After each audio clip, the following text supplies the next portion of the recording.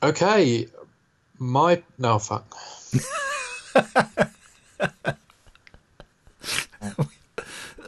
I'm just distracted by the farting. Okay. Okay.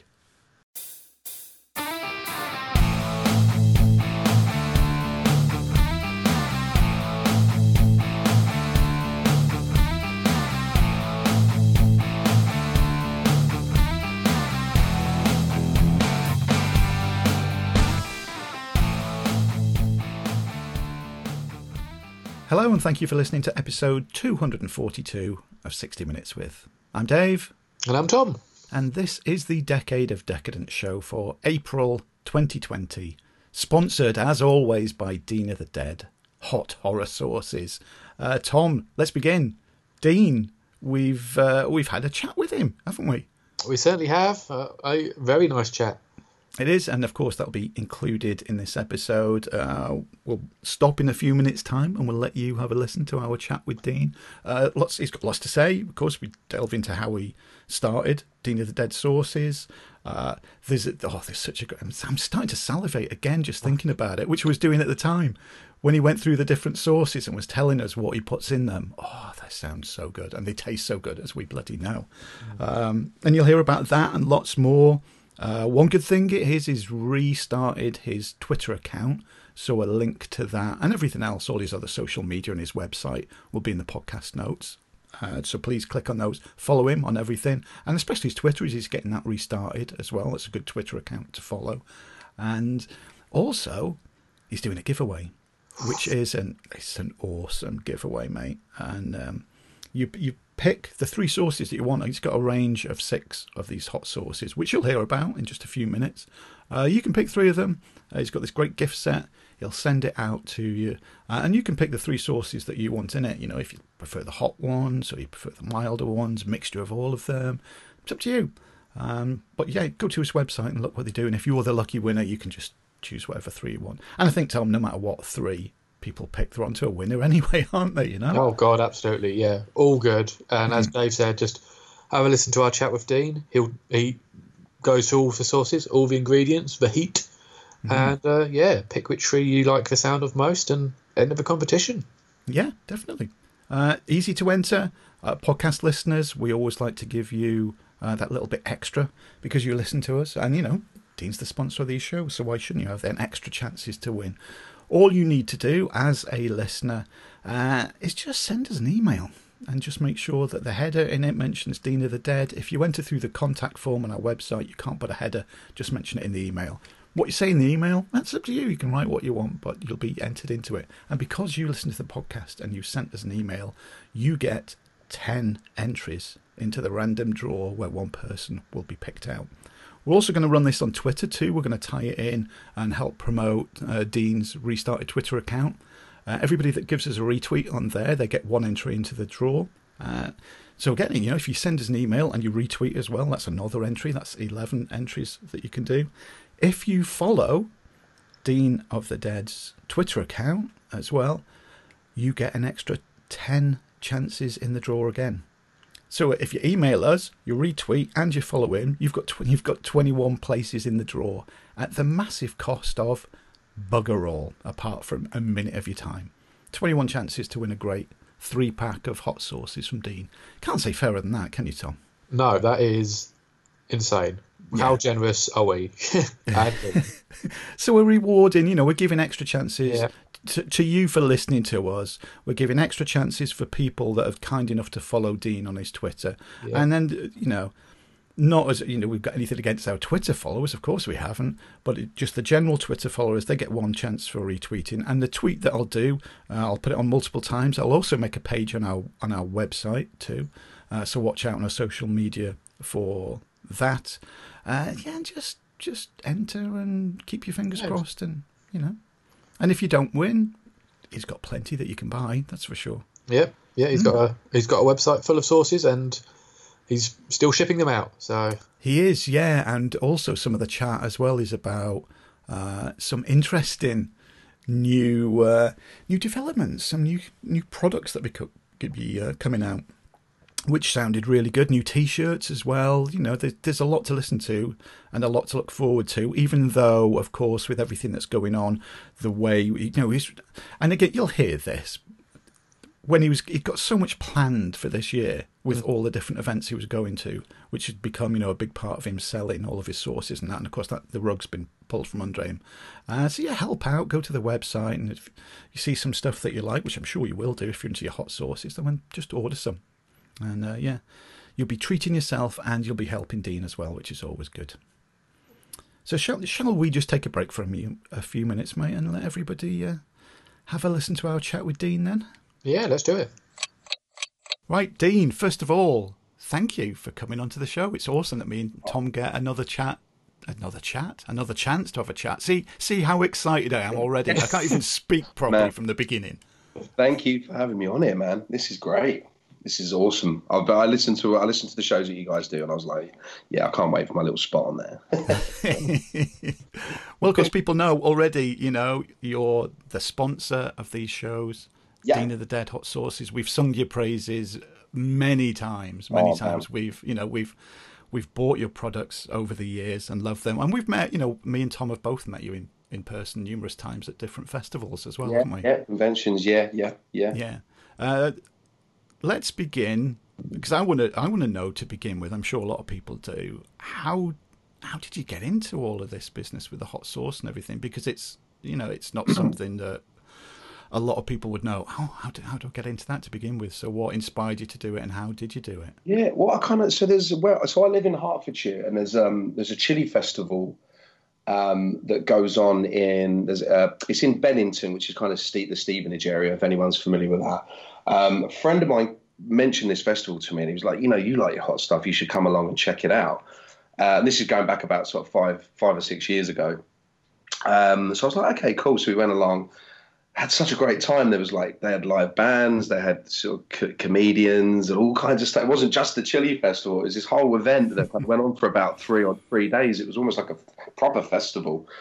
And I remember just because, I love my hot food. I've always been massively into spicy foods. When I was a kid, my dad used to feed me chicken fowl. I used to go to the Indian restaurant with him. Like, have some of that, son. I just see him sitting there sweating and glowing. I was like, what's going on there? So I've always been massively into my hot stuff. So anyway, I went to the chili festival, met loads of really cool people. And I literally just came home and I was like, do you know what? I really want to have a go at doing that. Just try and create my own sauce. I loved how creative it all was, the designs on the bottles and all the different flavors, and it just seemed like a really cool little universe. So I thought, right, I'm going to give it a go. But I wanted to do something different, so I was thinking, what other passions? Obviously I'm a musician as well, so I was thinking maybe I could incorporate it with music. And then I kind of thought, horror is probably my number one passion. I absolutely love my horror, so I thought maybe if I could blend the two together. The passion for the hot sauce, the passion for the horror. So then I kind of started coming up with these names, and then I was just like, "Whoa, this is it!" And then the ball started rolling from there, really. And then I was sort of mentioning it to people, and they're like, "That's a great idea." So I had the idea, and I had the names and stuff, but I didn't actually have any product. So I did a bit of research. I looked into different recipes, and then I kind of started, a bit like a kind of mad scientist, just kind of putting different things together and seeing what worked. And then I started using fruit, again, just to do something slightly different. I know a lot of other people do use fruit, but I wanted to kind of make them all, vegan friendly, because everyone's vegan crazy these days. Mm-hmm. All fruit based, and with a different flavor to it. All the other sauces that I, tried and tested and that. And then literally it just seemed that everything was working. It was ticking all the boxes. The horror aspect, people were just like, wow, that's really cool. The sauces were going down really well. I was kind of just giving them out to family and friends as a bit of a test, just to see who I was. If I didn't want to poison the public, just straight away. I didn't mind if my stepbrother was like, I don't care if he. Yeah. I don't care about him. No, I do, but I don't care if he ends up with a dicky belly. But it's probably not. But anyway, so no, everything just seemed to be working. Everything seemed to be going really well, and most importantly, I was really enjoying it. I was just having so much fun with it, and it was like it's just a labour of love sort of thing. So I was just sort of throwing all my own money into it, and And that's what I still do at the minute. I haven't gone down the investor route or anything like that yet, because I've just got complete creative control over everything that I'm doing. Everything down to the marketing side of it, the recipe, the designs, the lot. So that's kind of it. Literally just snowballed. It started off as just a little harebrained idea, and now I'm kind of doing, sort of all I started off on the convention scene. Just sort of dipped my toe in the water. The very first one that I did was only last year, and it was in Sheffield at the HorrorCon. And I remember just setting up thinking, what the fuck am I doing here? Like, everyone must be looking at me thinking, why is the hot sauce guy here? Why is he here? Because you've got these great artists with all their art prints and cool T-shirts and horror memorabilia, and then this dude rocks up with like hot sauce. But it was a success. It was a big success, and I think I came home with like one box left. I was like, wow, this is, it was great, and we made a few quid, which was great. So I got my money back, and I thought, right, I'll try another one, and then it just, again, that sort of snowballed. So I think the third or fourth convention I did was the Olympia, London Film and Comic Con. I just thought, sod it, go for it, see what happens, and again, just absolutely smashed it. So I was like, I'm onto something here. Yeah. So. Well, it's that combination though of horror movies and really good hot sauce that got the attention of me and Tom, and we thought, if anybody's the perfect fit to be the sponsor for these shows, it's you, with it, because we love horror movies and we love hot sauce. And then when we actually got, when we're buying your hot sauce, and we thought, oh god, yeah, these are all lovely, because of course we had to try them all. So me and the sweaty ball guy, is it? That's it. Yeah, we got. listen to the entertainment shows and keep your balls fresh. Listen to us, and you got your hot sauce. I love it, man. It's great. It's a perfect fit. But I remember on one of your shows you said, "Don't confuse the two." Yeah,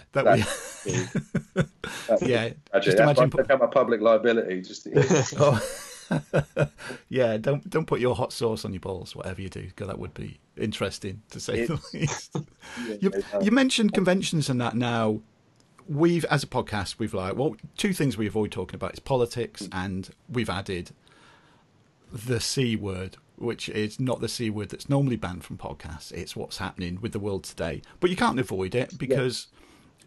Without going too much into detail with the actual shit that's happening today, the shit that's happening today has really affected you, because you've been and you've said you were building up a really good head of steam going from convention to convention, and then word of mouth and people going, oh, I've tried these sauces, they're really fucking good, come on, he's going to be at this convention, let's go there. Of course, people can order through your website as well, they don't have to go to a convention to buy your stuff. But that meeting people and talking face to face, and when me and Tom have met you and had a chat, and we've seen you're always so really friendly with people and welcoming to people.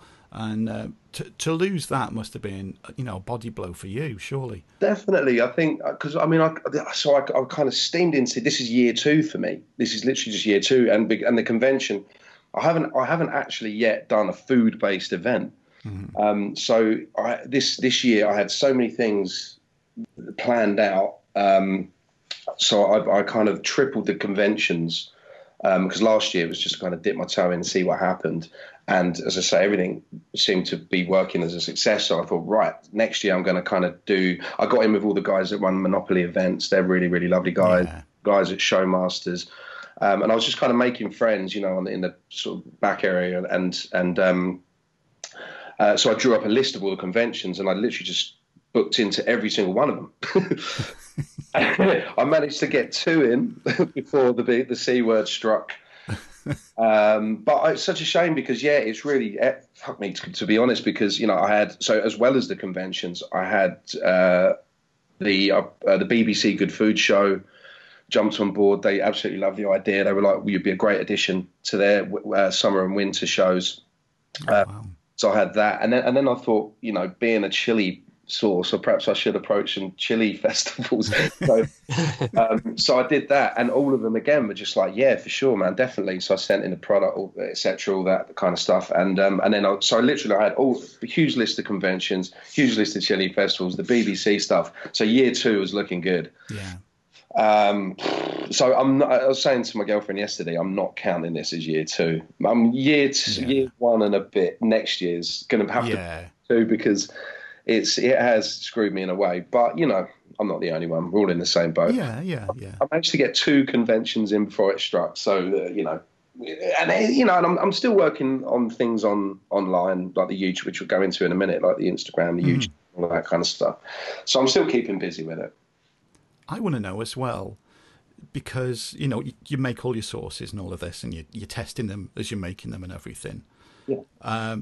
What happens then? Because I love not only the names. Me and Tom have talked at length about the names of the sauces that we love, but also the packaging and everything. It's all part of a bigger whole when you create this brand, like you said, and you were thinking of the names and everything.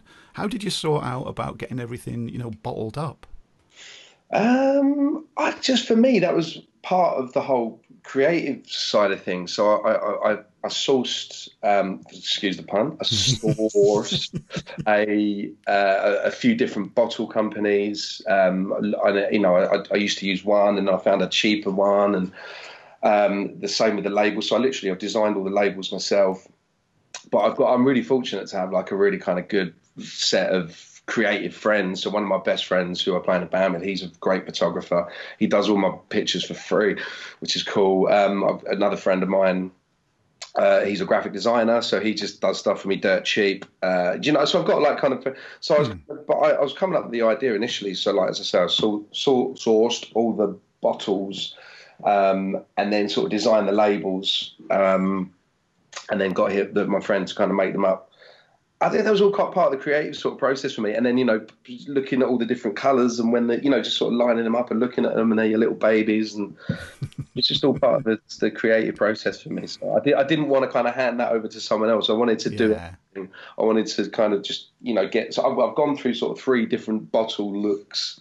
I started using these sort of 250 ml ones that were, I think they were supposed to be used for like soda, and pop, stuff like that, whatever. Yeah. But I thought initially, they're a bit bigger than the bottles that you'd normally get out there, so I thought I'll use them. But then I realised I was actually killing myself because they're sort of 100 ml bigger than all the other bottles that you get. Sorry, I'm going into the technical bit. No, it's good to hear. No, I'm fascinated by it. So basically, I just kind of found a different look, different bottle, different design companies that kind of did the labels in different ways, etc., etc., etc.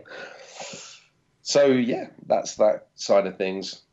And what as well, for anybody that's not familiar with the product line that you've currently got, can you just talk the listeners through what you've got, at time of recording, through the different sources, and because they go through as well, don't they, through the Scoville scale? Yeah, they do. Yeah, so they kind of start. None of them are like ridiculous. Well, I say that for me, none of them are ridiculously hot. But then some of the people tasting them on our YouTube channel might sort of paint a slightly different picture of the heat. Yeah. So basically, so they're all named after horror films. No one's come at me with licensing yet or tried to sue me yet. So I think I'm all right. It's parody. I think I'm all right. Yeah. I've tried to look into this as well, but it's a bit of a grey area. So far so good. Touch wood. So basically, I've got so the mildest one is called Sauce. So it's spelled SAW, like the film. Yeah. The big SAW font, and then a little CE on the end there. So you've got Sauce. That one is apple and jalapeno. So that's kind of like the mildest one that we do. The next one up is called the Texas Chain Sauce Massacre, which is like a barbecue flavor. It's got chipotle and it's got fresh cherries in it. So it's like a cherry and chipotle. That one does really well. A lot of people like that. That's kind of 2 chili heat, so it's good for people. It's still got that kick, but it's also not too spicy for people that are not massively into their spice. Yeah. The next one up is where it starts getting a little bit hotter. So you've got one called a Naga Mare on Elm Street, which has got the Naga chili in it, which are bloody hot. But actually, my favourite chili, they've got the best flavour. I think I love the flavour of a Naga. So you can order them from an Indian. They do like a Naga chicken tikka masala. It's beautiful. But not as good as the Naga Mare on Elm Street. So then one after that is so that's Naga chili, and that's with peach, mango, and pineapple. Mm-hmm. The next one after that is called Paris Scoville Activity. So we've stuck the Scoville word in with it. So kind of I sit around just drink a lot of beer and come up with girlfriends often like, what are you thinking about? What are you doing? Just looking at chili names. And, Yeah, as you do. as you do, yeah. So Periscope relatively, that's blueberry and ghost chili. See what I did there? The ghost and the paranoid. Nice. And then you've got Jeepers Reapers, which is strawberry flavour, and that's mixed with Carolina Reaper. So that's obviously hot. And then the next one up is the sort of last one that I did, which is the Exorcist, and that's the one you like, Dave, isn't it? Oh, yeah, love it. You like that one? And that's pear, pineapple, and then that's got a bit of Naga, Carolina Reaper, some Scotch bonnets, and some other delights in there. So that's the hotter one. But because they're all mixed with fruit, the sugar in the fruit, it neutralizes the chili quite a bit, so they're not ridiculously hot. So we get like a lot of chili heads that come around to the conventions like, that's not hot, I can eat hot. But this is the thing, I mean, we've talked about it, haven't we, Tom? And we've loved hot sauces for years and years and years, and we always come back to it, that the thing that got us into your sauces was what is missing from a lot of hot sauces is the flavour, wasn't it, Tom? That we were just going, oh my god, this tastes so good. I get that a lot with the whole sort of flavour-based thing. A lot of people say these are much more flavour-based. And even with the chili reviews that you see online, they always say it's not about heat, it's about flavour first. Yeah. So I haven't approached the whole sending them out to chili reviewers yet, but I'm hoping when I do, they pick up on that. So Yeah. And tell us as well, because we've also talked about in previous episodes, and we haven't tried this yet, we're waiting this. What's this chili jam? Tell us about that. Oh yeah, and so that was another part of my sort of year 2 plan. Was I was so I've got 6 sauces in the range so far. Yeah. So the plan was to put out 6 jams this year as well, 6 chili jams. So I've sort of developed 2 of them. One of them that I put out, not kind of officially on the website or anything, but I was doing it as a bit of a test run at Weekend of the Dead up in Manchester, which I think was when I saw you last there, Dave. It was, yeah. February was that? I think end of Feb. I think it was the end of February, yeah. So I got some together for that, and that's called Night of the Living Spread, because it was a George Romero based convention. So I thought I was going to call it something else, but I thought actually no, if I can get it ready for that, it will be really cool. And I got some pics of some of the guys from the movies holding it, and awesome. They thought it was really good fun. So that's a pineapple and Scotch bonnet flavored chili jam. But there's 5 more that are kind of in the wings on the bench, ready to go. But I won't mention the names just yet. I'll keep them as a surprise. Yeah, definitely. Yeah, keep everybody hanging on that. And what about sauces as well? Are you going to expand on the 6 that you've got? Are you constantly thinking? Yeah, definitely. Yeah, that I will do. I mean, so I've got a couple of other names lined up, and I want to do. There's a Christmas one that I want to try and do with cranberry. Ooh. Again, the name. I'll try and keep the names under wraps a little bit. Because that's definitely. the thing. When I put them out, sometimes people are like, you're a clever little bird. But yeah, so I've got a Christmas one that I'm trying to, that I will hopefully have ready for this Christmas, or that I don't know. We'll see. With the C word, I don't know. I'm trying to sort of order a priority, so maybe I'll save that for next Christmas. Or I don't actually saying that. I don't know. Everyone might be super, happy that everything's over. This is all over by Christmas, and just feel that they really want to just go and buy some hot sauce to celebrate. I don't know. So yeah, that's it. You just got to wait how it all plays out, and then just take it from there. Because it sounds like it's going to be a while before conventions are up and running. Because just purely for the amount of people that are all crammed into one space. So. Yeah, that's going to be one of the last things, isn't it? That's going to reopen, I would have thought. Yeah, I think so. Yeah, I mean, I know there's a few that I'm booked into towards the end of the year, and I think the organisers are optimistic that they're going to go ahead. But yeah. Well, people, like we said, people can still order from your website though. In the meantime, I'm still. All my suppliers are still open. Yeah, can still order. So yeah, I can still make stuff this end. I always make up fresh batches for the conventions, and I'm sort of due to make another batch up because, as I say, if I can push the online stuff, then I'll get more orders coming through. Yeah. So yeah, I'm still in production. Oh, well, that's good to hear. Really, and you've been keeping yourself busy doing some other stuff as well. And please, tell our listeners what what you've been up to. And again, links will be in the podcast notes for this, of everywhere that you can follow Dean. And one of the places that you can follow him and should follow him is his Instagram account, because there's been some video clips going up on there. So this is when I was talking about sort of keeping the whole idea sort of creative and a bit innovative and sort of keep separate from what the millions of other hot sauce companies are doing. So I thought, because it's sort of based around horror movies, I'm sort of trying to create a bit of a universe around it. So I was thinking, I come up with the idea for to do like a promo video. And it was a good friend of mine from school. Again, sort of somebody else that I know. He used to date my sister years ago, so he owed me a favour. And he's got his own company called Creative Capture Media, and they film all the Tougher Mudder stuff, and they fly out to the States, do the NFL stuff, all kinds of stuff. Nice. So we were chatting about it, and he said, "Why don't we make you like a promo video for the sauces?" And then that that's morphed into almost like a horror short, if you will, like a spoof kind of. It's like a commercial, like a promo commercial ad sort of thing, but it's about sort of 4.5 minutes long at the minute. So it's also like a sort of short movie. But we've taken all the names of the sauces. We've basically then taken sections out of the films that they reference and just done a kind of bit of a spoof skit on each. So for example, in a Nightmare on Elm Street, you've got the scene where Nancy's in the bath and she's kind of got her legs spread, she falls asleep, and then the glove comes out of the water and goes towards her. So instead of that, the glove comes out, but it's holding a bottle of the Nightmare on Elm Street. That kind of that kind of thing. We've got an exorcist scene set up in the bedroom with a priest, and my girlfriend's a nanny. So Nanny's two little girls. So I was like, oh, she'd make a great Reagan. Oh my god! So we roped her into it.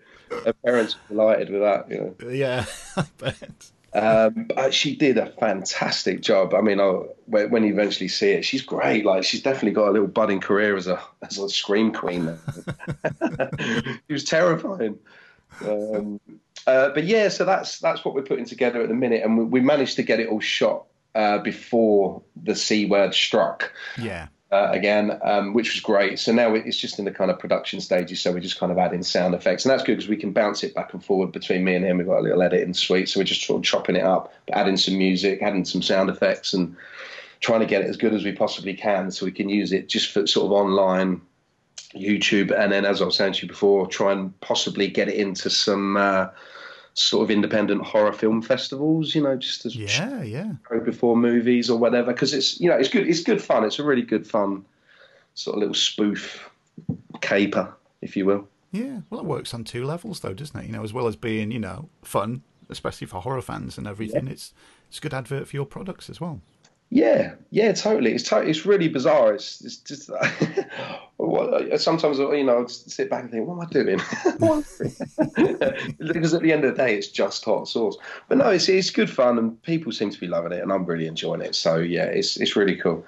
And I think it's going to be a great promotional tool as well. So I'm hopefully going to try and send it around Halloween time, sort of try and send it to the lad Bibles and the uni lads and all that kind of stuff. Yeah. See if they'll give it a spin, see what happens. Yeah, I'm looking forward to watching it. See Definitely. Yeah. But yeah, so that we'll sort of add that to the YouTube channel. And I've got one up at the minute, which is called Dean of the Dead TV. There's not a great deal of content on there. It's kind of, there's a few videos, but it's mainly basically us preparing for a convention, the journey to the convention, and then the convention itself. And then we do like a lot of sort of chili, taste tests with people that are, like the cosplayers, all that kind of stuff. So, and then filming the cosplayers. So it makes for a good watch. And we did one of them, we did the For the Love of Horror one in Manchester. And so rather than just do it as the convention, we basically did like a Scream Park road trip. So we went to Liverpool, did the Farmageddon Scream Park, then went to For the Love of Horror, did the convention, and then on the way back down to London, we hit about 4 different Scream Parks. So we stayed in a different place every night. And then we just put that together as all one vlog. So it's essentially covering the convention, but it's a whole Screen Park road trip at the same time. So That sounds like an awesome trip. we try, yeah, it's good fun. It was really, it was great fun. We loved it. But what I'm trying to do, I'm actually setting up, I've just ordered myself a home bar. Not just because the pubs are shut, but mainly because the pubs are shut. And what I'm doing, I'm trying to build like a little set in the corner of one of the rooms. So I've got this old kind of retro arcade machine. And I don't know if you're familiar with Joe Bob Briggs. Do you guys? Oh God, yeah. And I love that guy. He's amazing. And I mean, it's not going to be anywhere near as great as what he's got there. So basically, the whole set where he's got the sort of caravan, the trailer, and he sits outside it with a kind of, do you know what I mean? Where he's got a kind of barbecue and he just sits there. It's a set. It's obviously in a studio. So trying to do something similar to that, but themed around a bar. And I'm gonna basically have to do like sort of hot sauce reviews, craft beer tasting, and then horror. So basically every single episode, basically like episodes, like a hot sauce reviewer. Yeah. That's what I'm trying to set up with like a bit of a set. Sorry, I'm probably waffling here. Might not be making. I'm just thinking how awful it's going to be for you to have to try hot sauces, watch horror movies, and drink craft beer. I know. This is what I mean by I'm having great fun with it. It's just, again, it's another harebrained idea. It might work, or I might be absolutely awful at doing it, but we shall see. But that's just something I wanted to do because obviously there's not so many there's no conventions going on at the minute. So to keep the content flowing on the YouTube channel, I need to do something else. So I had this idea. I watch. There's a lot of YouTube hot sauce reviewers. There's one in particular. Give him a shout out. A guy called Justin Harmon Heat. Great guy. Wicked channel. And I was just like, yeah, again, I just want to do my own one of those. So just adding to the whole, as I say, the Dean of the Dead universe, adding to it all the time with as many hot sauce horror related things as I can, and now beer as well. So nice, yeah. And you're working on t-shirt designs as well, aren't you? Yeah. So I've got basically, so there's a thing called Hobo Jack. They're like a clothing company. In fact, there's quite a few, but this is where I kind of got the idea from. They're like a clothing t-shirt company, and they commission like tattoo artists to do designs for their t-shirts and then sell them through their site. So I've done a similar sort of thing. Commission. I've got 12 different sort of cherry-picked 12 different tattoo artists from around.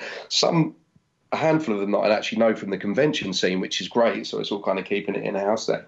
Yeah. And basically, yeah, it's like a collaboration for them to draw something that's kind of horror themed and hot sauce themed.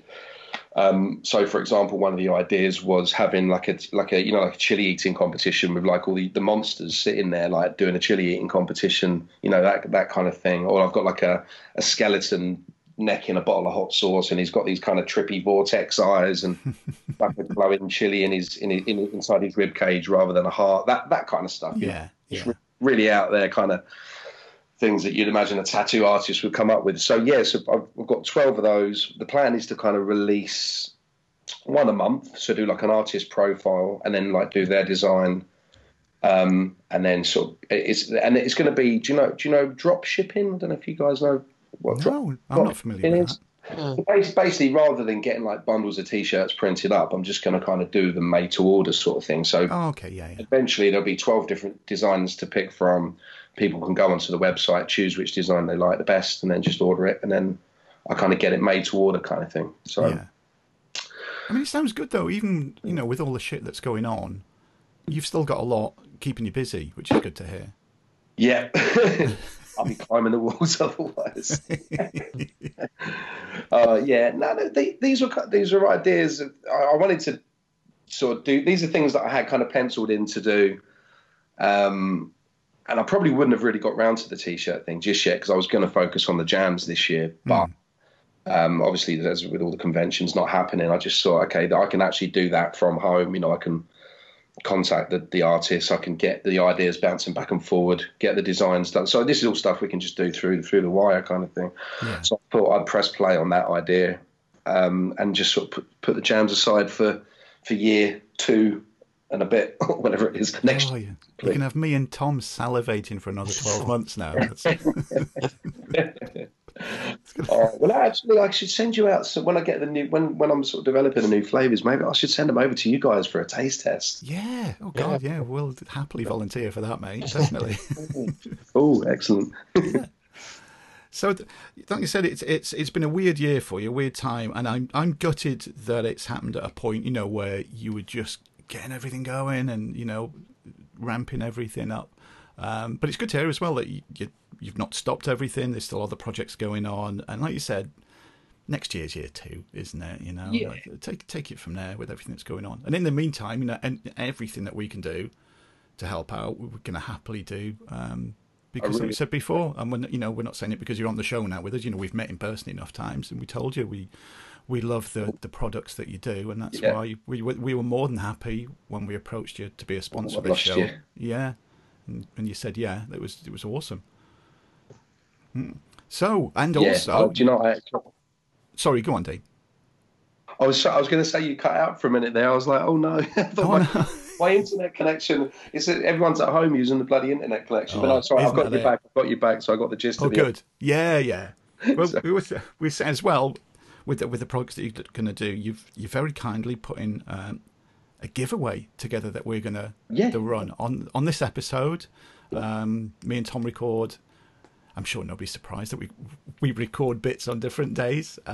When we record the main show in a few days' time, we'll give all the details of the giveaway. It'll be on our Twitter as well. But yeah, so keep listening to the end of this show. Keep an eye on our Twitter on ways that not only can you follow Dean everywhere he is, but how you can win some of the awesome stuff that he's just been talking about, which is nice as well. I've got still got some Exorcist left. Like you said, that's my favourite. I think. Which one did you say was your favourite, Tom? Because we talked about this in the last show, didn't we? Yeah, I think it was The Exorcist as well. Because I got Nagomare and Exorcist at the Love of Horror thing last year, and Exorcist was excellent. Yeah, because I know we both put them on everything. Yeah, pretty much. It doesn't matter what it is. Yeah, I'll just put some sauce onto it. It goes well with everything. That's great, man. That's been really popular. That Exorcist one's been good. That one, the Texas Chainsaw one, but the Exorcist people seem to like that. So yeah, I'm pleased with that. Yeah, it does. It does go down very, very well. Like we said before, it's we do like hot sauces, but it's the taste of them. It's the taste of them that just adds to everything, which is really good. Right, we'll wrap this up, Dean. It's like I said, it's awesome to have you on the show. I'm sure it won't be the last time you'll be on, especially with your love of horror movies as well. We'll have to get you on one time and let's talk about some horror movies. Yeah, whenever horror movies of the 80s would be pretty cool. Yes, definitely. Yeah, I do.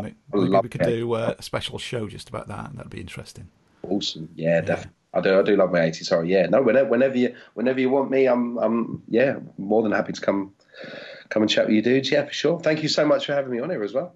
No, it's no problem at all. And again, for everybody listening, all the links where you can find Dean will be in the show notes for this on however you're listening to this show, and also on our website. And we do encourage you to follow everything that he does, because like you just heard, he's got a shitload going on. So keep up to date with it all, and buy his stuff as well. Obviously, you won't be disappointed. Trust me, you really won't. So yeah, for now, Dean, until we speak again and until we finally meet again when everything gets back to normal. Absolutely. Great chatting to you, mate. And both me and Tom will see you soon. Stay spicy, my friends. Stay safe. Keep washing those hands. Oh, yes. Wash your hands all the time. Cheers, mate. Yeah. Cheers, guys. Thank you. And we are back. Hopefully you all enjoyed that chat with Dean. Hopefully, like me, you're now salivating. And not only are you emailing us, you're following Dean on his Twitter account, and you'll be retweeting the few times I'm going to tweet about the competition too. And like I say, just buy some of his products too. Help the guy out. Yeah. Tom, 80s related news. Would you believe it? I have some more again. Oh, well, you go first, because I've got one thing, but it might be something that you have. So. Oh, okay. I've got four. Things. I know, it's crazy, isn't it? We said this we said it last time, didn't we? It's like every month I think, there can't be more 80s related, news to chat about, but yeah, there is. I'm going to start off with a very sad one, unfortunately. Stuart Gordon, great director. Oh, yes. Yeah, he passed away on March the 24th, aged 72. Director, come on, Reanimator and so on and so forth. Great movies. A guy that we did an interview show with. Yeah. It was a short interview and it didn't go out as a separate show. I think it was only 10 minutes. 10 minutes at most, I'm pretty sure. I do remember transcribing it and putting it the written version up on the 80s Picture House website and put it into a regular format show that we did.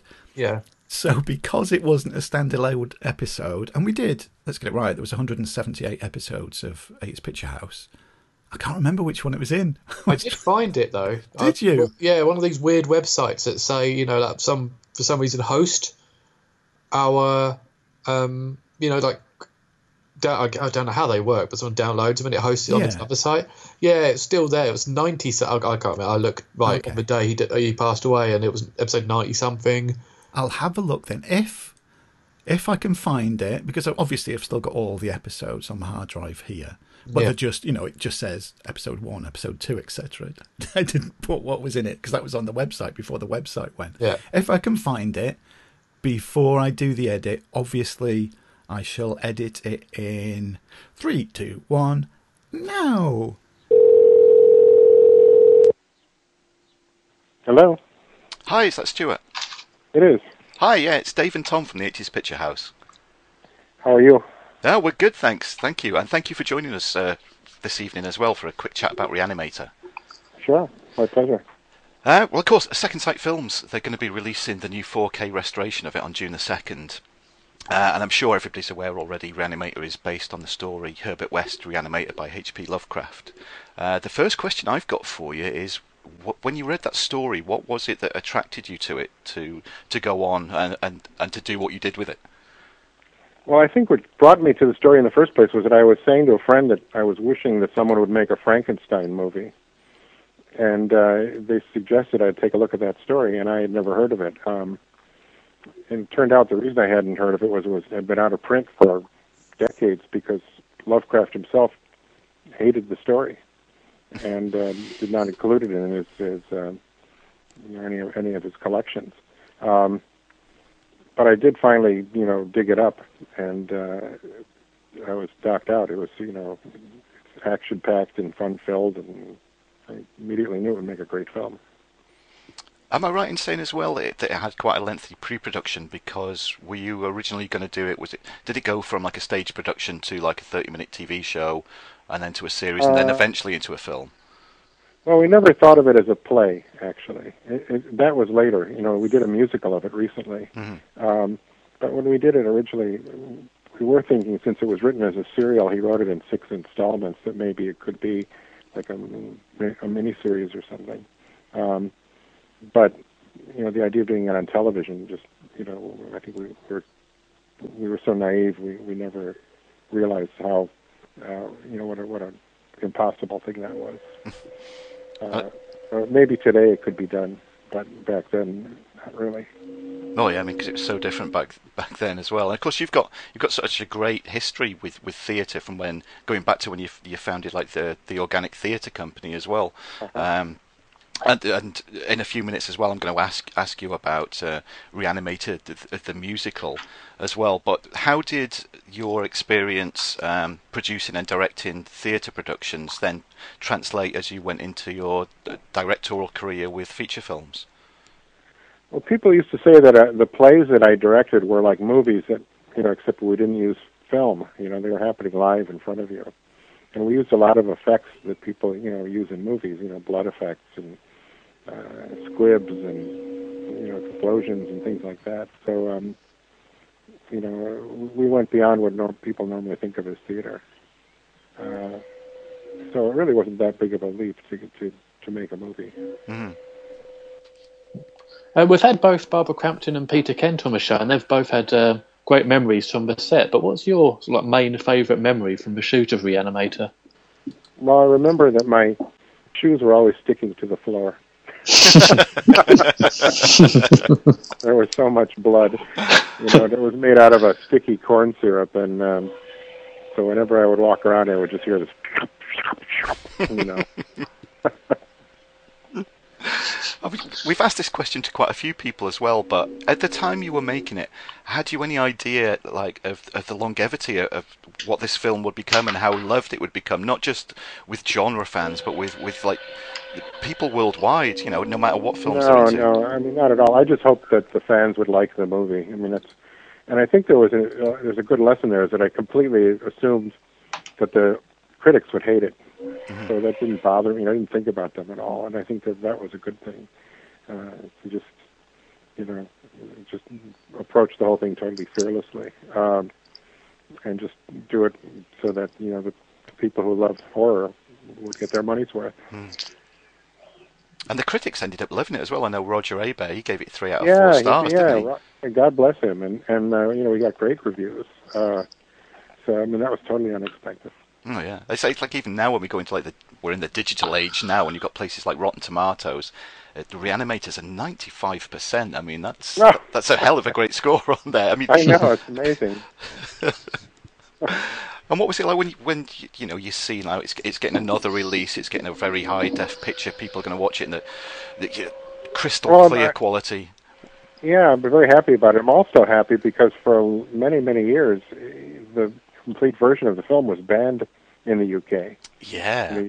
You know, you couldn't see the uncut version at all.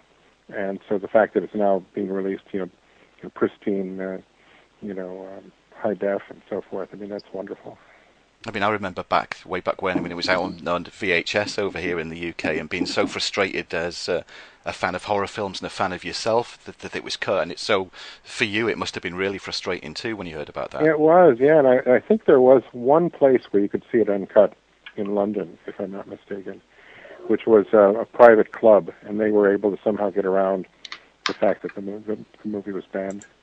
You know, but you know, luckily, people, you know, were able to get bootleg copies of it, or you know, able to see it as it was intended to be seen.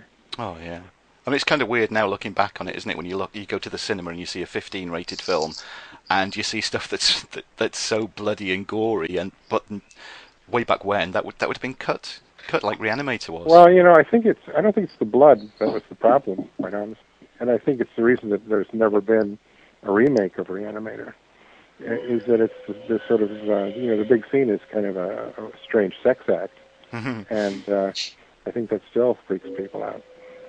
It does. It's one of those totally memorable scenes in cinema, and always will be. I'm sure it will. You mentioned as well about the Reanimator the musical, and is there any way that Reanimator fans across the world, are we ever going to see it in the UK or anywhere else? We actually did it at the Edinburgh Festival. You did, yeah. Yeah. So it was, you know, in the UK, but you know, I'd love to bring it back. It was very well received, and our thoughts were that we should bring it, you know, to the West End and do it properly. So that is something that we're still planning.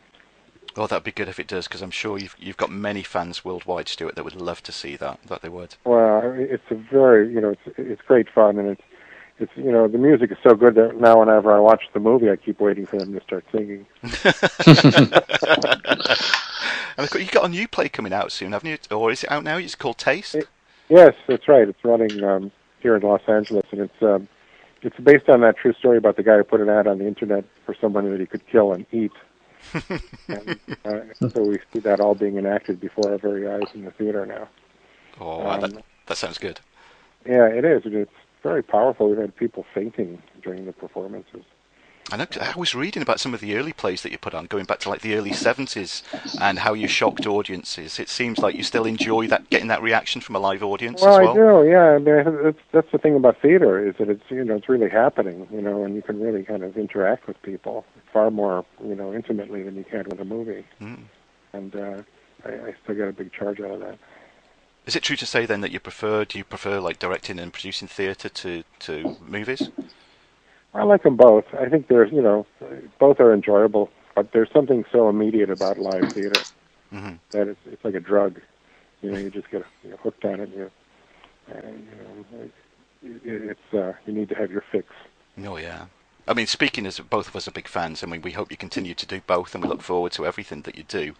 And one final question for you before you have to go, Stuart, is what next is there that Reanimator fans have got to look forward to? Is there anything? I mean, not just. I mean, obviously, it's constantly fans must ask you, is there going to be another film? But like we said about the musical touring, what is there in the Reanimator world for us to look forward to?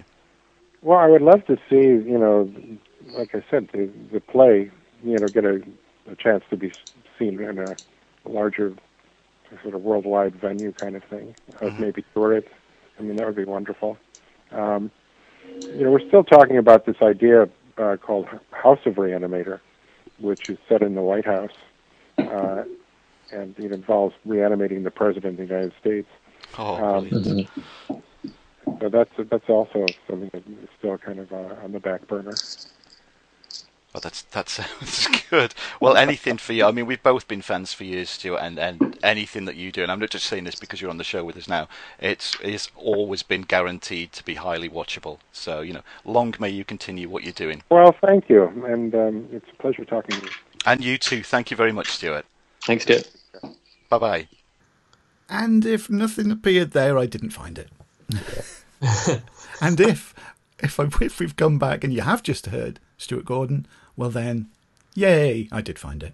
But either way, sad news, Yeah, another one of our 80s heroes has gone again. Keeping, obviously, 80s, onto an actor this time, who, and again, we're avoiding talking about the big thing that's happening across the world. Said before, continue to say, we're an oasis from all of that. And keeping everybody hopefully entertained and giving a few giggles and an escape from it. Also, we're politics free as well. But I am going to have to mention this, even though he does talk about what's happening at the moment. Michael Biehn, obviously from The Terminator, does a great speech in The Terminator. He put a video up online that sort of riffed on what's happening now, but within the context of him being Kyle Reese from The Terminator. I mean, what did you think of that, Tom? Oh, it's great, isn't it? You had just the whole cadence of the speech still down, the tone of his voice was spot on. It was brilliant. And there's just a lot of people, actors and people doing this sort of thing online at the moment, which is nice, sort of like reprising roles and that sort of thing. Yeah, I mean, because if you're a Withnail and I fan, I mean, well, yeah, Richard E. Grant he's just killing it with lines from that movie. it's just brilliant recreating them. And I saw an interview with him, and he said it's the one role that he had where he still remembers all of his lines anyway. yeah, and without fail, he corpses every time, which is great. I mean, oh my God, we're so lazy this episode, mate. We stopped and had a rest and let Dean talk. Fingers crossed we found Stuart Gordon, a bit of a rest there. Let's have a rest again. And for anybody that didn't hear it, I'm going to play Michael Biehn in reprising his role of Kyle Reese. Listen and understand that virus is out there. It can't be bargained with. It can't be reasoned with. It doesn't feel pity or remorse or shame. And it absolutely will not stop until we stay at home. Kyle Reese, I'm out. And after listening to that, I'm sure I've mentioned before, I mean, obviously Tom, but for any new listeners, anybody that doesn't know, my son, I called him after Kyle Reese. He's called Kyle. Yeah, I remember watching The Terminator and thinking, I really like that name. And I'd never heard, believe it or not, mate, I'd never heard of the name Kyle before then. I'd never heard of it. I didn't know anybody called it. And I thought, what a great name. I thought, if ever I have a son, I shall name him Kyle. And I did. And he knows it, and he loves being called after him as well. I mean, come on, what a cool character to be named after. Oh my God, yeah. Yeah, could have been a lot worse, couldn't it? Apparently my middle name, Paul, I was named after Paul McCartney. Oh. Well, I'm not even a Beatles fan though. And they called me David because all the other males in the family had got like old school names like Frank and Arthur and ones like that. Reginald. So, yeah, David was a hip and swinging name in the 60s. Oh, well, yeah, I guess so. Yeah, so, yeah, I'm really with it now. Yeah, you certainly are. I've got 2 left, mate. I'm pretty sure it's not. Neither of these are the one that you're going to have. So I'm what going. I have is a sort of similar to the Michael Biehn thing. Basically, you know, like I said, a lot of people are like reprising roles and stuff in this time where everyone's at home. But have you seen this thing? The actor Josh Gad has done online, which is like Reunited Apart, I think it's called. It's on YouTube. No, I haven't. No. Yeah, he got the entire cast of the Goonies together. Oh, bloody hell. Director, and even Steven Spielberg put in an appearance. Oh, my word. It's like a 20-25 minute thing. They're all on, obviously, their little Brady Bunch, you know, Zoom call squares. And yeah, he just talks to them all about it. Even like Robert Darby, Joe Pantoliano, even got Thanos. Bloody hell. Yeah, it's really good. Yeah, it's about 20-25 minutes. Well worth watching. A lot of fun. Well, like you said, isn't it? I guess that's, you know, one of the little comforts we can take at the moment is stuff like that going on. Yeah, and it's good, and like, but you can sort of, it's kind of easier to reunite people because everyone's in. So. Yeah, that's kind of true. Really, there's no excuse now. 2 I've got left. One, just a quickie. A big sweet or candy, if you're in America, over here. During the 80s and before the 80s, and a little bit, and into the 90s too, was Opal Fruits, which in 1998 changed to Starburst. Yeah. They're bringing the name back, limited edition, mate. They're bringing it back to Opal Fruits and change it. There was a slight change in the flavours as well. So you've got as well as the original name, you've got the original flavours that are going to be appearing too. So... watch out for Opal Fruits back on the shelf again for a limited period only. I will buy a packet of Opal Fruits. Yes, why not? Finally, Liz, I did a double take on this one, mate, because I can't be reading that right. The 1980 movie Cannibal Holocaust. Okay, yes. We're familiar with that. I'm sure a lot of people listening to this will be familiar with it. And whether you watched it or not, I'm sure there's imagery from it that you'll recognise. Directed by Ruggero Deodato. Mm-hmm. Coming up in November this year is the sequel in a video game form. Yes, they're making Cannibal the game. Okay. It's going to be released on PC, PS4, Xbox One, even a mobile version of it, so you can play it while you're having a poo. Or anything else in the bath, I don't know. Just be careful with the phone in the bath. So Ruggero Deodato and Fantastico Studio are putting together an interactive graphic adventure called Cannibal the Game, which is a sequel to Cannibal Holocaust. And it's got people lost in the forests of Borneo, and I'm guessing there's some killing going on, maybe a bit of human flesh eating, maybe things going into places that they wouldn't normally go into. all in graphic adventure form, which I've got to admit sounds intriguing. Yeah, I'll have a go of the mobile version. Yeah. I am interested to see, what it's like and how far they go. Yeah. Because surely, if you're going to do a sequel to Cannibal Holocaust of all movies, you can't pussyfoot around with it, can you? It's because you're going to lose then fans of the film, which are expecting, oh, come on, you've got to, put a few things in here, or else you're going to disappoint them. Mm. But then if you go too far the other way and put a U-rated game with nothing in, you can please sort of nobody. So, yeah, November this year, Cannibal the Game. Interesting. Yeah, something to look forward to. Hopefully, we'll see. And that does it for 80s related stuff. I mean, with everything that we've inserted, that's no reference to the Cannibal Game I was just on about. And this is one of the longest pre-movie talk sections I think we've had in these Decade of Decadence shows, at least. It must be, yeah, absolutely must be.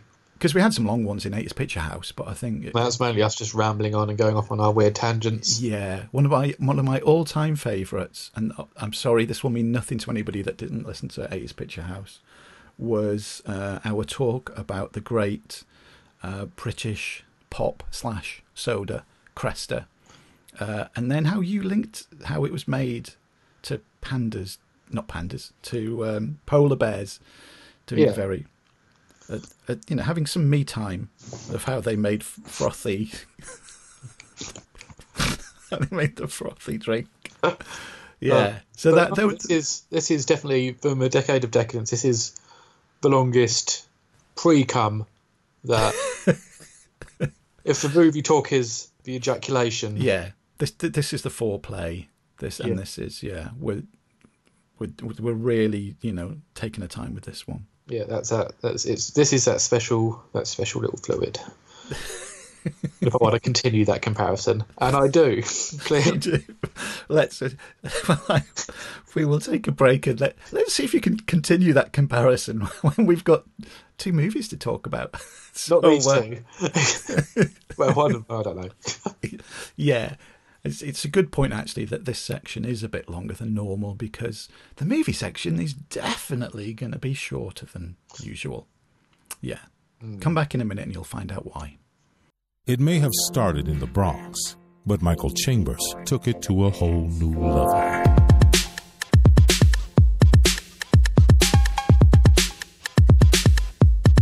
My sister gave me the name Boogaloo Shrimp because that's what people were telling me to do. You just saw him, and what he brought was like, this dude, again, was special. I just happened to be balancing a broom on my finger. He's moving the broomstick with his hand, but you see these 2 little strings kind of hanging from his hand. I was like, wait a minute, I thought it was for real. Halfway in the middle center of the broom, they did a drill bit, and they got fishing string, put it through there so it was clear enough so you could see. So it was a really cheap prop. It was a brand new broom, and I just put it there, and believe it or not, when I moved my hand, because the bristles were so strong, it stood. But that right there, that scene was what changed it all. We hear the same question again and again. Did he teach Michael Jackson how to dance? Well, once I got into the business and became a name, he was like, ooh, I like the way you move. Because this is the real moonwalk. This is the step that Michael really liked. A lot of people don't know the truth, but Shrimp is actually the person that taught Michael Jackson to backslide. During those times, we used to get down to Hollywood and Highland all the time. So Hollywood sends down Channel 7, a news show called RNLA. Shrimp does this crazy backslide, man. And Michael Jackson happened to watch that show on Channel 7 or on Eyewitness News, and called the news station and wanted to know who that kid was, along with a few other people. And they ended up getting a hold of him, and so he ended up calling Shrimp and Taco both to his house in Encino, while Shrimp ended up showing him that backslide. Fast forward a little bit down the road, and he did the Motown 25, and that is the way Michael Jackson does that backslide is exactly how Shrimp does the backslide. Breaking is more than one man or one style. It's a gateway. Anytime you had a group of people dancing to the same beat, like one group, it just seemed like for that moment in time, the beat united us. And we are back ready for what was my first time watch pick. And it's the Boogaloo Shrimp documentary from 2019. But Dave, what's it called? It's called Boogaloo Shrimp Documentary. Oh. And it is, in case anybody didn't know, it's a documentary about Boogaloo Shrimp. Called the Boogaloo Shrimp Documentary. Is that honestly the best they could do? You'd think they'd do some sort of twist. Straight off a remark, is that the best? We've made a documentary about Boogaloo Shrimp. What have you called it? Boogaloo Shrimp Documentary? Yeah. Can't even get breaking in there in any way, or dance, or act. I don't know. not a lot of thought gone into the title. And something on Boogaloo Shrimp or Michael Chambers or something they could break in. Like, I'm sure they couldn't use breaking like the movie title, but like break dancing or pop in and lock it. Like, there's so many names of break. Like, there's so much stuff they could have used. Like a Boogaloo Shrimp documentary. Yeah, cool. Good effort. Yeah. And it is it's 75 minutes long. It's not very long. It's currently a 5.9 on IMDb. Yes. Yeah. Can we just discuss that for a moment, Tom? I think it's probably the people who he got to big him up in the documentary rating it. I think so too. When we've talked about films that have been far lower than that in score, and we've thought, they're pretty good. And this is a 5.9. I think we're sort of... It's high for us. Yeah, well, that's true. Yeah, it is. It's very high. The IMDb synopsis: the life story of Michael Chambers, a.k.a. Boogaloo Shrimp, the dancer, actor, singer, comedian, and master of waving, ticking, backsliding, and liquid animation dance during the 1980s breakdancing phenomenon. Sounds good. If you've never spoken to him in person, yeah. This section, just so people are prepared, it isn't going to be very long. I'm going to draw back the curtain once again. I watched it before Tom did, and I immediately sent a message to Tom and said, I'm going to save you 75 minutes of your life, mate. Don't bother watching it. You're not going to miss anything. It's the worst form of documentary, right? Where it's just talking heads and very, very little else. And when you're talking about somebody who is famous for dancing and more than, an art form where there's so much to look at and to take in, and he was so innovative in what he did, and he is, let's get it right. He is. He's really high within that form of dancing. There's so many people look up to him, and he was breaking the rules and doing all sorts of stuff, which was great. And I'd love to have seen some of it rather than really small snippets of it now and again, instead of an endless succession of talking heads who, for the first 10 minutes, all it is talking heads going, Boogaloo Shrimp's really great. Cut to another head. Boogaloo Shrimp is pretty awesome. Cut to another talking head. Boogaloo Shrimp, he's really good. I like him. And it's like, okay, right, we get the message now. So 10 minutes of just that, and I already just wanted to turn it off. The second half, you do get Boogaloo Shrimp himself, of which I think it's 3 cameras are set up on him. And a lot of the camera shots in it, not very well composed as well. No. Says I, as a BBC award-winning documentary filmmaker, of course. No. Yes. And this is outrageous. One of the cameras that's set up on him, it's out of focus. And every time it cuts to this one particular camera and it's out of focus, and you're going, really? And that's it. It's 75 minutes of talking heads. Yeah, saying that he's great, which is great, and was, amazing at what he did and what he does. But come on, this is just, it's mind-numbingly boring. Even if you're a fan, if there was a Kiss documentary or a Sylvester Stallone documentary or a Clint Eastwood documentary, and it was just talking heads going, oh yeah, Sly is really good, isn't he? Yeah. Yes. And then like a 10-second clip of Stop or My Mum Will Shoot that's not even a very good quality. It looks like it's been ripped off a 3rd-generation VHS copy. It wouldn't be interesting viewing. So disappointed, mate. So disappointed. Well, I did watch some of it because you said skip it, and I needed some sort of context so I could. And I've never done that before, ever, have I? I've never said don't watch this. No matter how, and we've watched some shite over the years, and I thoroughly enjoy putting you through it and going, Tom, you've got to watch this shit. I've done it. You've got to watch it too. So for me to say, don't watch it, Tom. Yeah, It's so a big it tell. is pretty bad, and it's just like it just smacks of like it's just his mates because obviously I'm no expert, and neither you, Dave, of like a breakdance community. Oh no, but this just strikes me as either his mates or people who've met him once, because one does a couple of them refer to like almost refer to like the time they met him. And it's just like I'm gonna be on a Sylvester Stallone documentary about when I met him. I want you, Tom. I definitely want you on a Roger Moore documentary. Yeah, about when you met him. There is a good documentary about like when people have met someone and like fandom of someone. Springsteen and I. Okay. That's actually really good. Yeah, very funny. This isn't that. It's far. There was two really shocking things apart from, one camera being out of focus. There was the fact that you hardly see anything at all of what he's famous for. Yeah, there's like a bit I saw, there was a clip. Oh my god!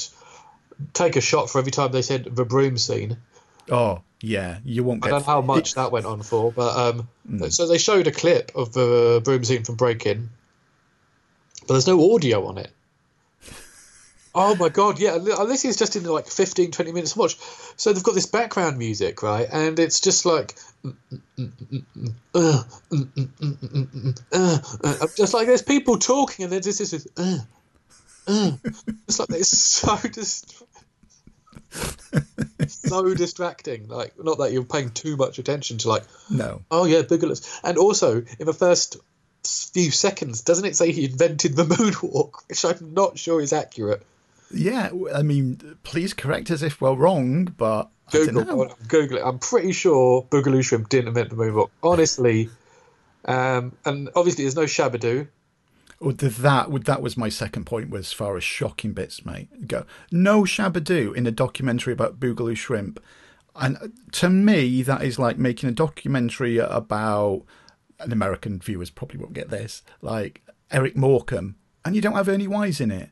Or, they're two people you just pair together straight away because they made such an impact in the Breakin' films, and you don't have him in it. Now, maybe he was approached to do it, and I don't know, due to the filmmakers or whatever, he knew that it might not turn out very well, and he turned it down. Or, I mean, surely they must have approached him. Please don't tell me they didn't even think, oh yeah, we've got everybody that we want. We've got all of his mates and Shabba. No, we won't bother, mate. And that is shocking that he's not in it as well.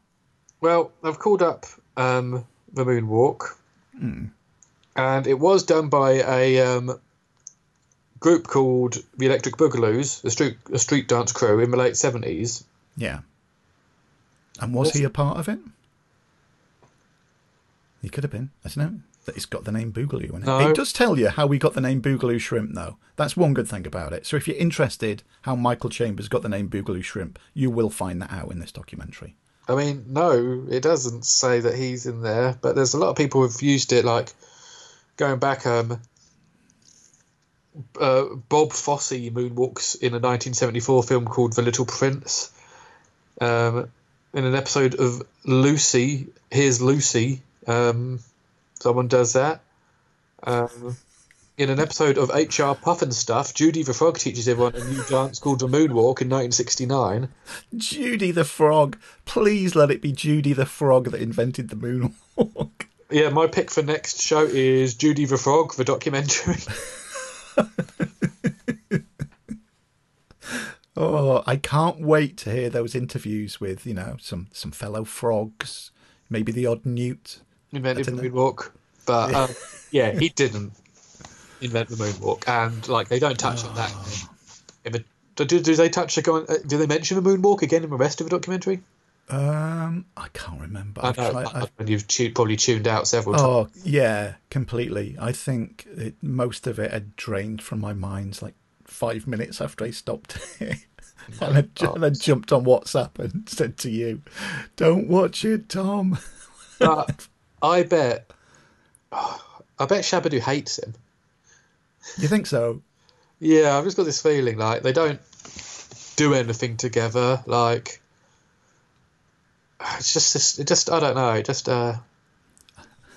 Like, no part of the documentary. Yeah. I mean, that does sort of lead you to think that, doesn't it, with him not being on it? And, you know, like, considering, like, from the basis of, like, it's just this massive ego trip documentary. And obviously in our next episode, you'll hear us talk to him. Yeah, we should. The basis of that, it just seems to think, like, Shabba-Doo was the one, you know, wasn't he? He was out of the both of them. He was, I don't want to refer to Boogaloo Shrimp as like a sidekick, but you know, Shabba-Doo was the one. You know, he toured with Madonna and all sorts. And, yeah. You know, but I don't know. It's this documentary doesn't do him any favors, and we've interviewed him while there's literally shit coming out of his ass. So yeah, and people listening to this are going to go, "What? He's the next show? What's this about? What's this about? Shit!" Listen to the next episode, folks, because stories about poo, because it's a remastered interview show me and Tom did with Boogaloo Shrimp himself, and yeah, we're going to blow our own horn here. It's far better than this documentary. It's more entertaining. It's more entertaining by a country mile, mate. It really is. So yeah, get ready for episode 243 with our interview with Boogaloo Shrimp. Don't bother watching this. Just prepare your ears for the next episode instead. I've noticed as well on IMDb the 5.9 is only from 9 people that have voted on it. So it probably is his mates that were in it. And also, considering, you know, it's a Boogaloo Shrimp documentary, and he's the second half of the film, it's mostly just him in that out of focus camera in one shot that I keep going on about. And when you look at IMDb, Boogaloo Shrimp, you know, credited as Michael Chambers, his real name, isn't top billing. He's third in his own documentary. He's behind Mellow Man Ace, who gets top billing. Oh, fair enough, Mellow Man Ace. Yeah, and this is a nice little segue. People are going to get this reference more. Well, it's not a reference, it's a fucking fact, because I'm reading the name of it. It's second on the bill. When you listen to the next show, when we interview him, is underneath Mellow Man Ace is Lighter Shade of Brown. Hey. And then it's Michael Chambers third. Brilliant. Third billing in his own documentary. Yeah. Amazing. So, yeah, don't bother, folks. Don't bother. Just wait. You're not going to have to wait long. In fact, a couple of days tops. Depending when you listen to this, you might be listening to it and you download it immediately. If you it might already be out. Yeah. And, listen to me and Tom have a chat with him. And hopefully we've teased that enough with some of the wild and wacky talk we have with him. It's a good one. So, yeah, always end the segment with this one. First time watch. Is it worth a rewatch? Do we need to answer that? I don't think we need to answer that. I don't think we do. Let's move on to your rewatch pick, Tom. For over 400 years, they've developed their own mysterious traditions. For over 400 years, they've had a strict code of honor and unparalleled standards of respect. For over 400 years, they have terrorized the streets of Japan. Now, they want to control the city of Los Angeles. Determined to leave their mark in blood.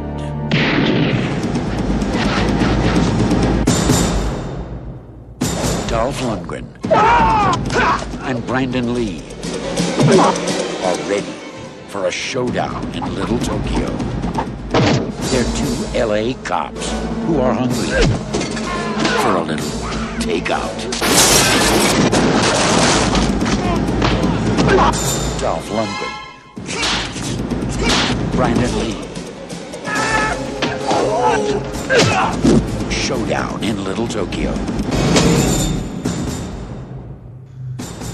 Okay, my rewatch pick was Showdown in Little Tokyo. Its connection to the 80s being, I'll take your pick really, it's tone, the entire tone of the film.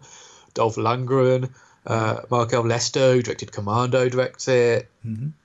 I'm sure there's more. It's one of those hangover movies of the 80s, really. It was released on the 23rd of August 1991. So probably wasn't shot in the 80s, but as I said, Hangover. Near enough. Fashions, especially the jackets, are like full on 80s. Oh, yeah. Shoulder pads and everything. Yeah, for haircuts, for fashion. Yeah. It's all still very present. It's a very short film. Yeah. It's my DVD of it has a running time of 75 minutes. Bloody hell. And it just on a general theme, it does really feel like there was a longer film here. You know what, mate? I got the exact same impression rewatching it again. It was like, was it shut down early? Was the bits cut out of it because there seemed to be like big jumps in narrative? Well, and going, ooh, hold on. Well, I was about to say I did some digging. I just googled it. It was there was a 90-minute cut submitted. It didn't test well. Warner Brothers lost interest, but long enough to cut 14 odd minutes off of it. No, like who's to say what were in those 14 minutes? But as we'll get into, probably could have done with them. Yeah, could have done. So this plot is very, very basic. Mismatched cop, like Dolph Lundgren, just burns through. He operates Chinatown. Was it Chinatown? Because Tokyo. Yeah, Chinatown. Tokyo's Japan. Yeah. Not China. Well, I think there's loads of inconsistencies in this film. It's a little Tokyo section of Los Angeles. Yeah, which is that's it. Yeah, which goes with the title. Like Chinatown. I don't want to get them mixed up. Like Chinatown, but that's the sequel. Showdown in Chinatown. Big Trouble in Little Tokyo. No, confusing. So he burns all these partners. He's the white cop in Little Tokyo, and he speaks Japanese, and he's burnt for all these Japanese partners, and his new mismatched partner is the kind of straight-laced Brandon Lee, whose character can't speak Japanese. So it's sort of like little. Whereas, in these normal sort of films, you'd have a Japanese cop who's obviously speaks Japanese and all of that. He's the one who's there, and then the white cop, whoever will come in, and they'll be the fish out of water. So they flipped that round. Yeah. Don't know why, to be honest. But and it's them, and it's the Yakuza. There's a singer in a very strange bar that needs protection. I think I've done the basic plot outline. Protect a girl. Yeah. Yakuza, bad. Yeah. Main Yakuza killed Dolph Lundgren's mum and dad. Yeah, that's it, yeah. Rhymed, so it's a very good synopsis. Yeah, that's it. They killed Dolph's parents when he was a kid, and he wants revenge, kill them and protect a woman at the same time who he has sex with, obviously, because it's Dolph Lundgren. And, That's Tia Carrere out of Wayne's World, who was like a childhood... Oh, who's this? That first sort of...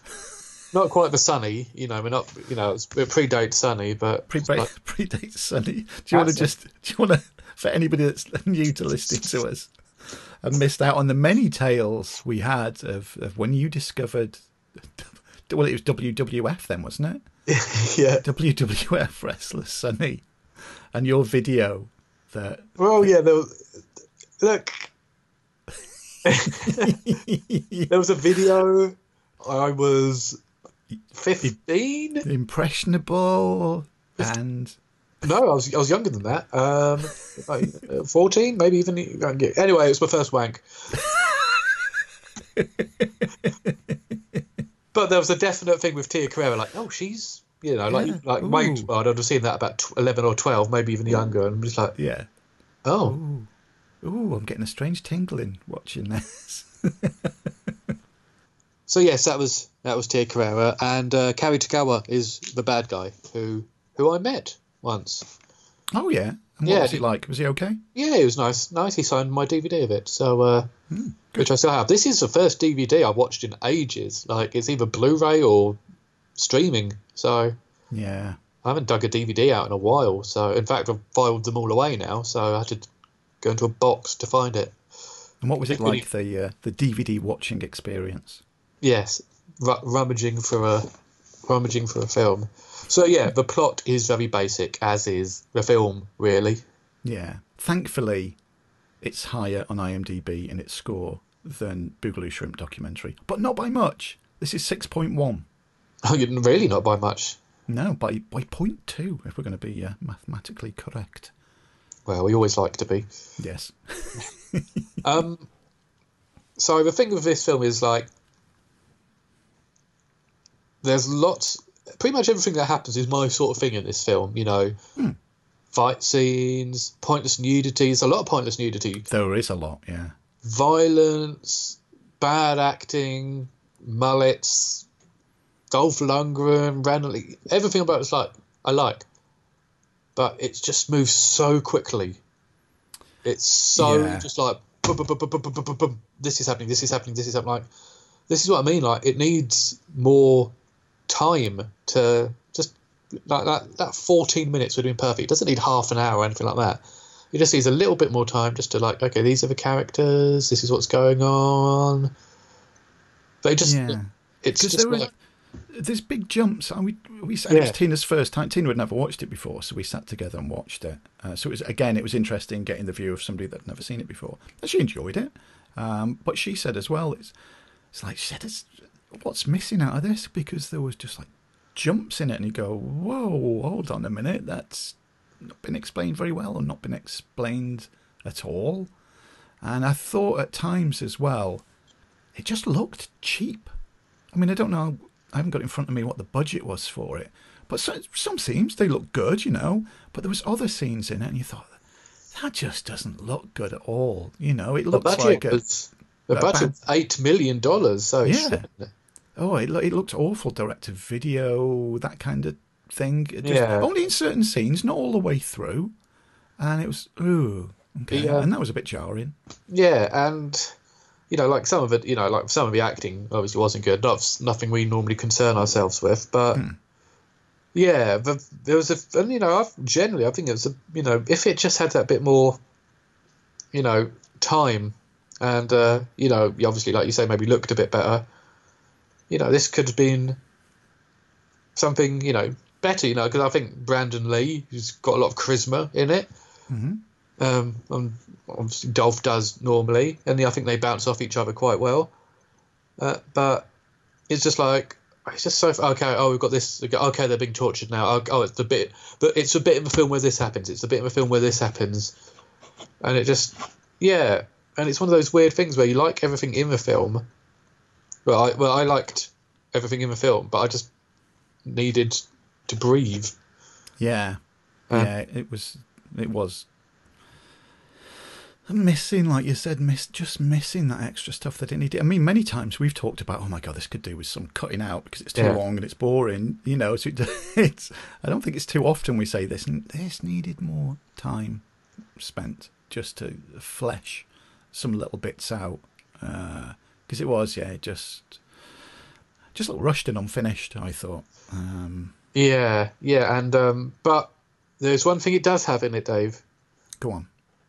And it's the one thing that you remembered about the film when I told you what it was going to be. It was, and I told Tina, like I said, she'd never seen it before, and I pre-warned her before I put it on. I said, look, there's going to be one line in this film that you will never forget, and I'm not going to tell you what it is, just listen out for it, but trust me, you're not going to miss it. And no surprises, she picked up on it straight away. It's just like, I thought it happened in the scene where they're having the fight in the bathing house. That's what I thought too, because when that scene came on, I said to Tina, it's getting close now, get ready. But no, he's just like, so it doesn't happen then where they're fully clothed and all the baddies are in their big nappies. Yeah. Not nappies. Well, whatever they're called. Yeah. Trunks. They're not trunks either, I don't know. But it happens later after Dolph Lundgren's inevitably had sex with Tia Korea's character. bad guys show up, and Brandon Lee's there as well, and like he's in his like boxer shorts, Dolph Lundgren, but they're not. They're small. Yeah, they're not samurai cop. No, banana hammock, are they? No, they're not that. You can't see an outline of anything. But and then like just as the bad guys come in, Brandon Lee just goes to him, "If we don't make it out of this, I just want you to know you've got the biggest dick I've ever seen on a man."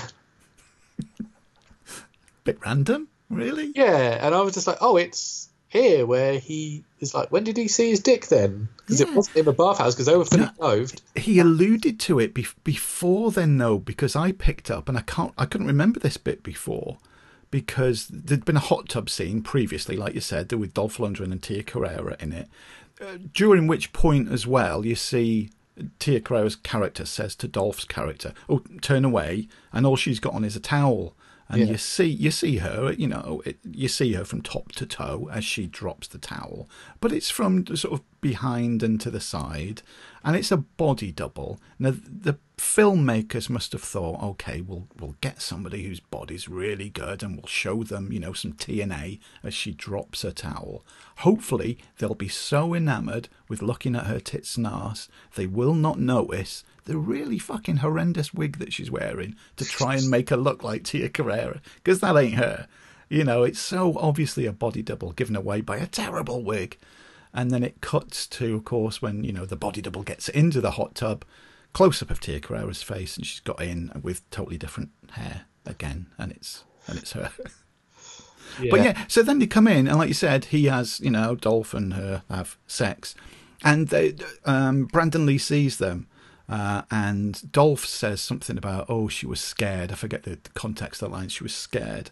And then Brandon Lee says, yeah, I saw you strip down for the hot tub. I'd be scared too. Yeah. And it's like, so, okay then. So what you were doing while while Dolph was stripping down for the hot tub, you were like peeping through a little hole in the wall that you drilled or something, admiring his cock.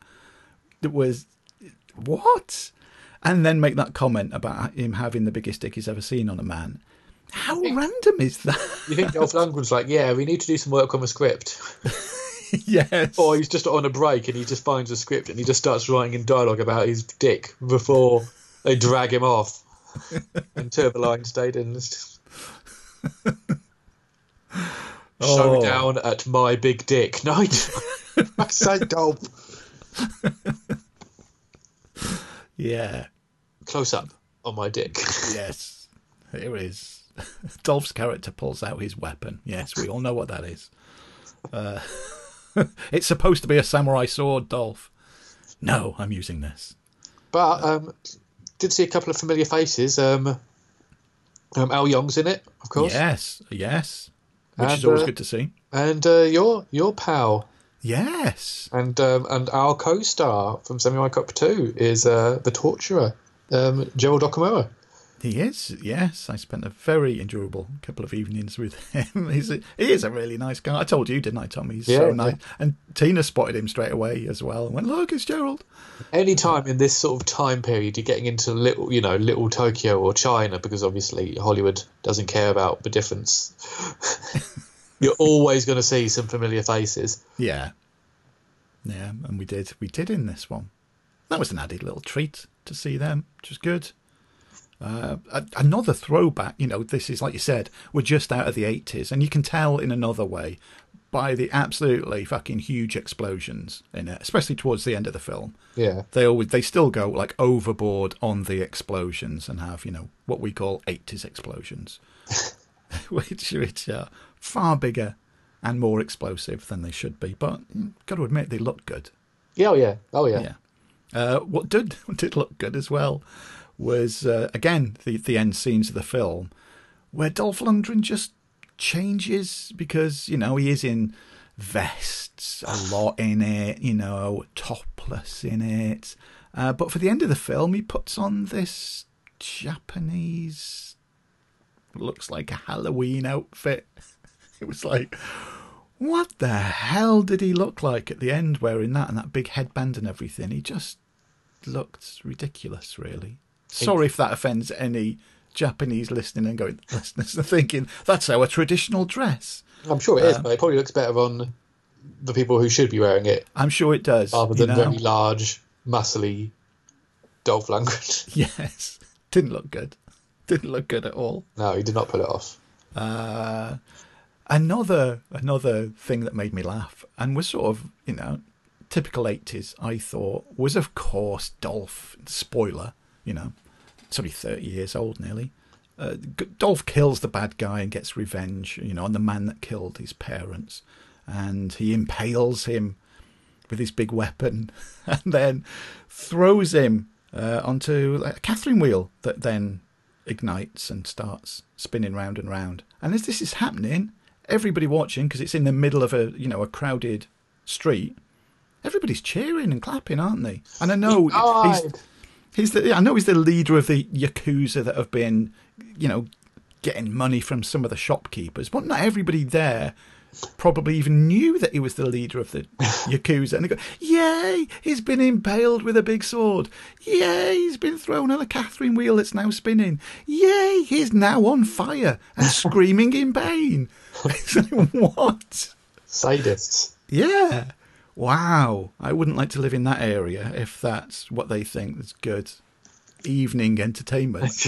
And cheering for them. Yay! Look, it's another multiple murder. So what the hell? This one's on fire right in the list. Yeah. Yeah, weird. It's enjoyable. You know what? And it's, we talked about LinkedIn loads of times, and of course, I mean, that's one of the things now as well, because we can see what each other has watched and we can see what we've rated it as well. Can't we? If we put a little mini review, we get a little idea of what we think about it. And our marks on LinkedIn for this were really similar. You give it a 3, I give it a 2.5, which, there's not much in that. And I think they're fair scores for it. It's enjoyable, but it's like the old school report card, isn't it? Could have done better. It's that for me. Yeah, exactly. Like, I liked everything in it, but it was just too short. Like, everything in it was good, but we needed more, which is rare. Do you think we'll ever get like a release where the missing footage not necessarily is reinserted, but just put in as a separate extra? Do you even think that footage still exists? I don't know. Like, it's not a film that's that widely. I know somebody, and I think it's Greg Burridge, who at some point in the near future you're going to talk to. He loves it, and through him I know there's an Instagram account devoted to it. I don't know how many photos you can get out of a 75-minute movie, but it's so I don't know if it's got the following enough. I don't know if I don't even know if it's out on Blu-ray. I'm not sure. I think it was when I looked for it. I think it could be. I'd love to know if anybody listening knows about the missing footage, even if if it's still available, if it's gone, if anybody knows even one scene of what that footage contains. It's got to be plot stuff and character stuff. Yeah. Because they wouldn't get rid of the action, and it doesn't seem like it seems like all the action is there, but just missing plot and character stuff. Yeah, it does. So yeah, anybody listening know anything about it? Pop us an email. Love to know more about it. It'd be good. Yeah. Yes, about everything I've got to say on it, mate. I've said my bit. Is it worth then? Here's the rewatch film. Was it worth rewatching? Yeah, I think so. Just about, it's like what there is entertaining. It's not like it's crap, but you just need more really out of a film. Yeah, I'm exactly the same, mate. Worth rewatching, but just about, and leaves you thinking, damn, just wanted a bit more of it. So. Yeah. Well, not bad, I guess, for this episode's two picks. I mean, the first one was a complete write-off. Yeah. But at least listeners have got the next episode instead, which, trust us, really is better than that documentary. But this was all right. This I'm glad we watched this, because sometimes we have had it where both films we've suffered for the episode, and then we've had it where both have been an absolute treat. So let's take a little break then and come back and let everybody know what the two films are for our May show. We know your time is valuable. Thank you for holding. Someone will be with you as soon as possible. Right, it's my choice of a first watch pick next episode, and it is a pure 80s film that neither of us have seen. From July 1983. It is a Star Wars ripoff. It also is a bag of crisps. It is Space Raiders. Oh my God, I remember Space Raiders. Yeah. The crisps. The crisps, not the film. Obviously, I've never seen the film before. Yeah. The Space poster, Raiders. well, it's got the annoying kid out of Over the Top and the state of the Chewbacca ripoff. So it's Roger Corman. Let's see what happens. I mean, just you saying Roger Corman immediately makes me want to watch it, so I'm fine with that. Undiluted 80s, 1983. That's good. Okay, then. And that's available to watch on Prime in the UK. Prime. Okay, so anybody that wants to watch it before the next show, Amazon Prime. So of course that leaves me with my rewatch pick. And I too am going for one that is in the 80s. Just about in the 80s though. And for once, I'm not even going to Amazon Prime. How about that?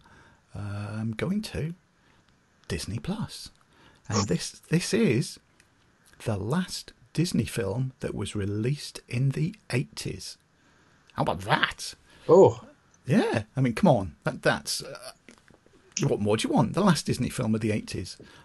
Released, obviously, in 1989. Although it was released on the 9th of February 1990 here in the UK. But it got its worldwide release in 89. Honey, I Shrunk the Kids. And I haven't seen this for, I don't know, again, back in VHS days. Must have been early 90s. I would probably say about the same. It wouldn't have been since VHS. And I was a kid, a long time since seeing this. I put that on my sequel, my Disney Plus watch list. So, yeah, looking forward to revisiting that. I've got no idea if I will like it or not. So, yeah, excellent. Me too. I've got no idea. And can you believe this, mate? We're going to... Because we normally... We'll pick, 18 rated films or 15 rated. We'll go for the shit action films a lot, or the weird sci-fi horror. Our picks are Honey, I Shrunk the Kids is a U and Space Raiders is a PG. Family friendly. Family friendly. So yeah, mind your language. Next episode, Tom. No swearing. Keep it all family friendly too. Yeah, we've got to keep it clean. Yeah, no more pre-cum talk. No. Get it all out of my system. Yeah, yes. Get it all out before we record. I thought that was your pre-podcast recording sort of ritual anyway. Well, no. So yeah, they're the two for our May show. If any of the listeners would like to watch them before we record. Also, before we record, the two films. If you want to send us your thoughts, comments, questions about those films, or about the two that we've talked about today, would be really good. Different ways you can do that. You can go to the website 60minuteswith.co.uk. There's a contact us form on there. You just fill that in, easy. You can email us direct, which is contact@60minuteswith.co.uk. You can tweet us, that's at 60minuteswith. You can go to our Reddit, which is 60 Minutes With Podcast. Even you could just write something on Instagram at 60 Minutes With. We're in lots of places. So get in touch with us. Let us know any comments, questions, anything like that. Also on the website, there's affiliate links to Amazon UK, to CD Keys. If you use either of those, please go through the links on the website. Doesn't cost you a penny more. We don't know who you are. We don't get any of your details. All that happens is those two firms give us a little kickback, which just helps us to keep everything online, which is always nice. And I think I haven't forgotten anything this time, which I normally do. I'm sure it will have done. I'm sure we'll finish recording and I'll go, shit, I forgot to mention that. But yeah, do that. Visit the website. That's the hub of everything. All the links are on there. That's the main thing. And we've got to decide as well, which we'll do over the next few weeks, because people may have noticed we're releasing the monthly show for the Decade of Decadence, but we're also releasing these remastered interview shows that me and Tom did for 80s Picture House. We need to decide, mate, who's the next one that we're going to do, don't we? Yeah, there's a lot to choose from, but there's a lot. And there's none that tie in with either of the two films that we've picked, though, is there? You know, I know we tied the Boogaloo Shrimp one in with the documentary that I picked, but I'm just looking through the cast list of the two films, and I can't see any that even sort of randomly in my head would sort of go, oh, there's a connection. No, I just have to be completely at random. Yeah, so a surprise for everybody for what next month's interview show. So again, next month, May, regular show and a remastered interview show. Oh, I will also say as well, fingers crossed, we're hoping to get some brand new 80s related interviews, me and Tom talking to people. Like we said, we did 50 interviews back with 80s Picture House, re-releasing all of those. But yeah, it's in the works for us to be talking to some more 80s people and brand new interviews. So we've got that to look forward to, which is going to be pretty exciting, I think, isn't it, mate? Yeah, I've just thought of one, actually, and it all depends if we can find him. Okay, then. I'll tell you about that. Yeah. So, yeah, keep listening. You never know who we're going to talk to or what's going to happen next. And, yeah, like we said, episode 243 next, that'll be me and Tom, Boogaloo Shrimp, and you will then find out why we were mentioning about poo. And it's worth the wait. Yeah. So until then, goodbye.